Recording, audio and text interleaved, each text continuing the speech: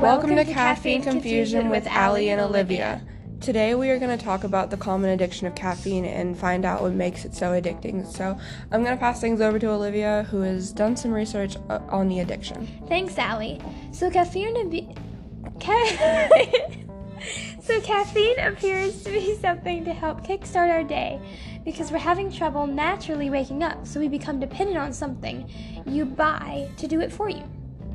But because we are just waking up, getting ready for busy work and school days, you probably don't get a whole lot of sleep. And you're probably forcing yourself to get up and grab coffee or an energy drink.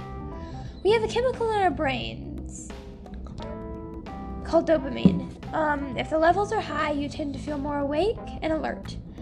But most of us do not feel that way first thing in the morning.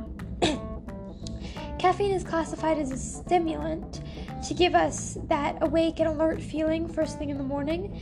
So, Allie and I decided to dig in the world of caffeine to see what this whole thing is really about.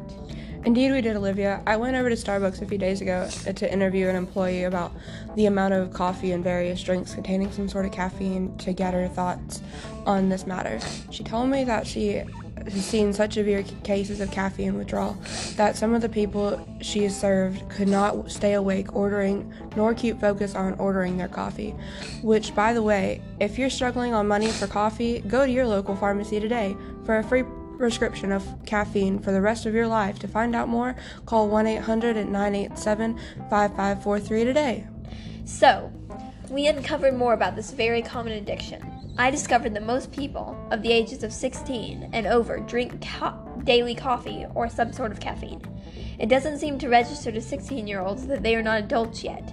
Therefore, they are typically smaller and can't handle as much caffeine. But it's not recommended for teens to have high amounts of caffeine because it can delay parts of the brain development, as well as their sleep. Gets decreased by a minimum of 12%.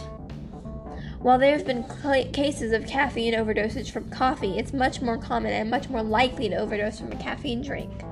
A Red Bull. Speaking of which, if your daily dose of caffeine is too much and you're suffering from insomnia, and you're tossing and turning, thinking about that morning Red Bull or cup of coffee, have you heard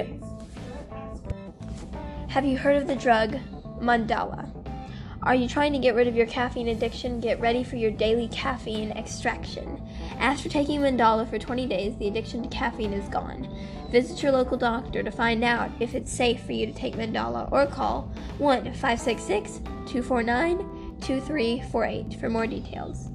In conclusion, you don't have to go without your morning cup of coffee, but watch out how much caffeine you intake and try to balance out our daily amounts of caffeine with our healthy breakfast. Don't just have a Red Bull.